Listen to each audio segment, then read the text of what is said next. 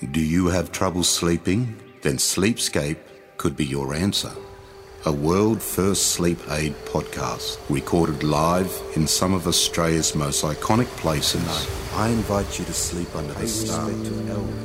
It's like you're actually there.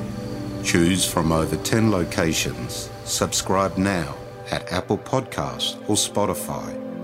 Sleepscape. Choose where you sleep tonight. Australia Day 2009, Hobart, Tasmania. A sturdy white yacht, the Four Winds, rocks gently on its mooring on the Derwent River. Bob Chappell and Sue Neal-Fraser, a Hobart couple, had just purchased the yacht in Queensland for their planned retirement. Bob was a radiation physicist. Sue owned property, and they'd been together for 18 years. And Mum and Bob would still dance. After a few wines in the living room, they'd put music on at night and dance. I don't think it was a great love match, but I think she liked the challenge. She was very loyal to him. It seemed to me that they fitted in very well together. The next morning, January 27, 2009, the Four Winds was found sinking. When I hear the word sinking, I don't think of something that's like fully sunk to the ground. You just think, oh, it's taking on water. And I drove out along that little pier where the rowing shed is, and I could see there was like media set up at the end of the pier. I'd had no idea that they were there for us. And I basically just drove up and parked next to the police cars. I remember seeing Mum clearly distressed and in shock and feeling sick.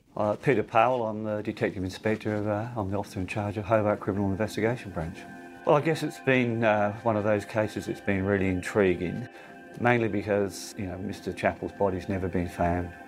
There was no eyewitness to what actually happened to him. He'd been on the yacht sometime after lunch on Australia Day, and by 7 o'clock the next morning, or about that time, the yacht was sinking and he wasn't on the yacht, and it had been sabotaged.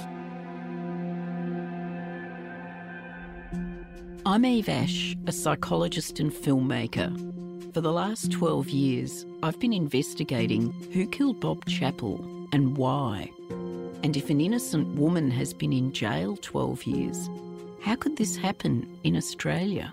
We're fairly confident that, based on all the circumstances, that he was killed on the yacht because there were some blood spatters which forensics said seemed to be consistent with someone being hit around the head. This was an entirely circumstantial case. Listen to the words the prosecutor told the jury about how Sue murdered Bob. She's walking backwards and forwards and delivers blow, a blow, all blows. Or maybe stabs him with a screwdriver. I don't know. He doesn't look around, so the body doesn't have any marks of what you'd expect if someone had come down there, a stranger, intent on doing him harm. The body, I suggest, would have marks consistent only with being delivered by someone who he knew to be there, who he knew and expected to be behind him. The prosecutor says marks on Bob's body suggest it was an attack from behind, therefore someone he knew. It had to be Sue. In my view, the steps that Ms. Neal-Fraser took on the night in question to conceal her crime and the inconvenience and expense of the investigation that she made necessary are aggravating factors that I should take into account. Sue has always maintained her innocence. She refuses to confess to a murder she says she didn't commit. I don't think it's in her nature to ever admit to it. I think Sue is very manipulative. I struggled with this case for 7 years. Then I read an incredible book called Infiltration by Colin McLaren, a former Melbourne homicide detective who worked undercover in the Australian mafia for 2 years, leading to major arrests. Then I found out about his work on the JFK assassination and Princess Diana's fatal crash. Surely this case in Tasmania would be easy for him to solve. He soon got hooked. We're just interested in the truth, and whatever the truth is good enough. Colin wanted to know when Sue had become a suspect. I was told by Detective Inspector Peter Powell it was not for a few weeks. In March, up until then, we were treating it as possibly a murder, but we didn't have Susan as a suspect and we didn't have anyone in the frame as a suspect.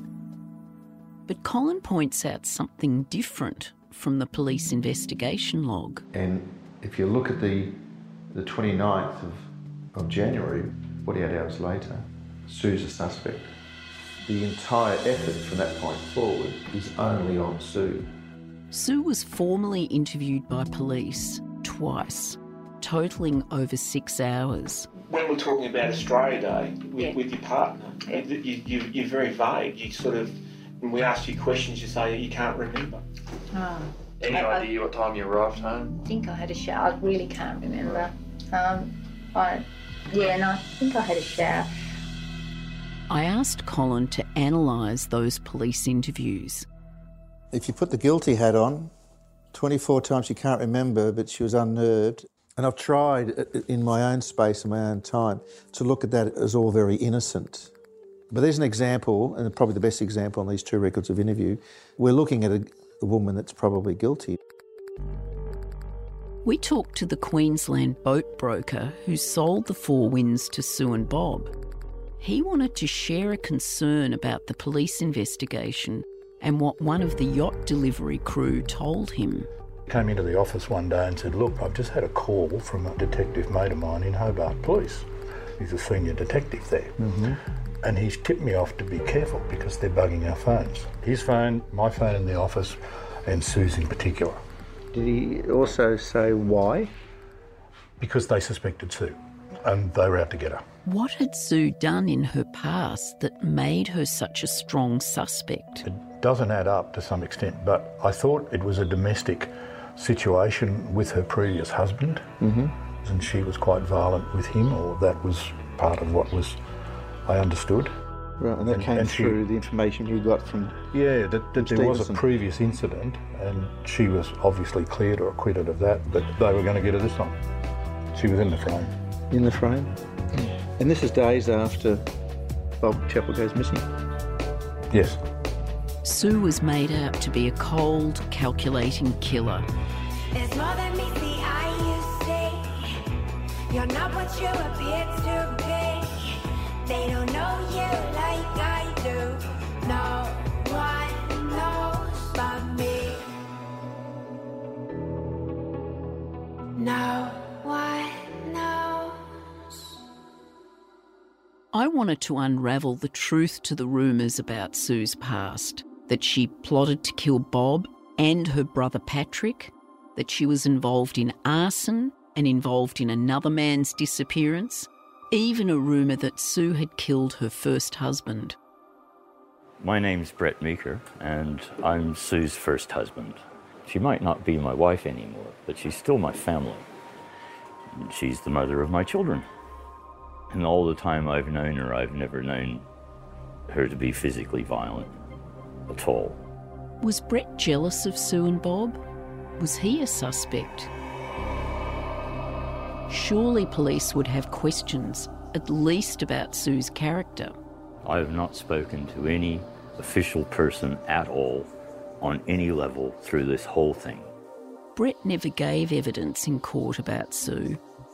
In fact, Sue was advised by her lawyer at the time that she didn't need any witnesses for her defence.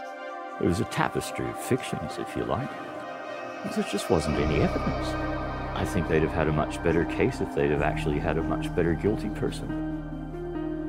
Usually, DNA helps solve crimes, but in this case, evidence of someone else's DNA at the crime scene was sidelined. It was a large volume DNA sample taken from the deck of Four Winds, initially labelled Person E, no match to anyone in the Tasmanian database. Then, 7 months after Sue's arrested and in jail, a match to a 15-year-old homeless girl. Her DNA's on the boat. Yep. And all she's got to say about that is it wasn't me. The Crown case is all wrong, because the Crown case said that no one else is on the boat, including Megan Vass, who's DNA. Strong DNA profile that's on the boat. With the girl's DNA on the yacht not properly investigated, I asked Detective Inspector Powell if he was 100% sure that Sue had killed Bob. Well, firstly, I've got no doubt that Sue did this. And I base that not just on my experience as an investigator, but I base it on the evidence. What evidence? Colin McLaren helped review the case thoroughly. There were so many questions, so many leads, and some other strange deaths in the same vicinity of Hobart. When you start to map it out and you start to see that there is a lot of similar facts, and all of a sudden a lot of bodies appearing in one little tiny bay way down the southern end of Australia, all within a period of 6 or 7 months. Well, it was suggested to me with 3 of those bodies, without even knowing about the other 2, that it was a serial killer. Let's dissect this crime and the police investigation and dig deep to explore the facts and psychology of this case. It's scary. My team and I have been intimidated, we've been followed, phones bugged, hotel rooms entered, secret warrants for our bank accounts, raids, documentation and film footage seized, arrests. Colin McLaren has now left Australia and won't return because of this case. And at the heart of it, Bob Chappell gone and Sue stoic and resilient. Mum shouldn't be in there because she's done nothing wrong. And I will never give up the struggle for justice. I shall continue to fight until I die. This podcast series will explore Sue's lies, the forensic evidence, the witnesses and what they saw, new witnesses unearthed, other suspects, a detailed crime scene analysis, timelines, reconstructions, courtroom highlights, bizarre coincidences, and gaping holes in the police investigation. Who killed Bob Chappell? Is this a modern-day witch hunt? You decide if the woman in jail is a killer. Subscribe now on Spotify for early access from the 22nd of November. Who killed Bob?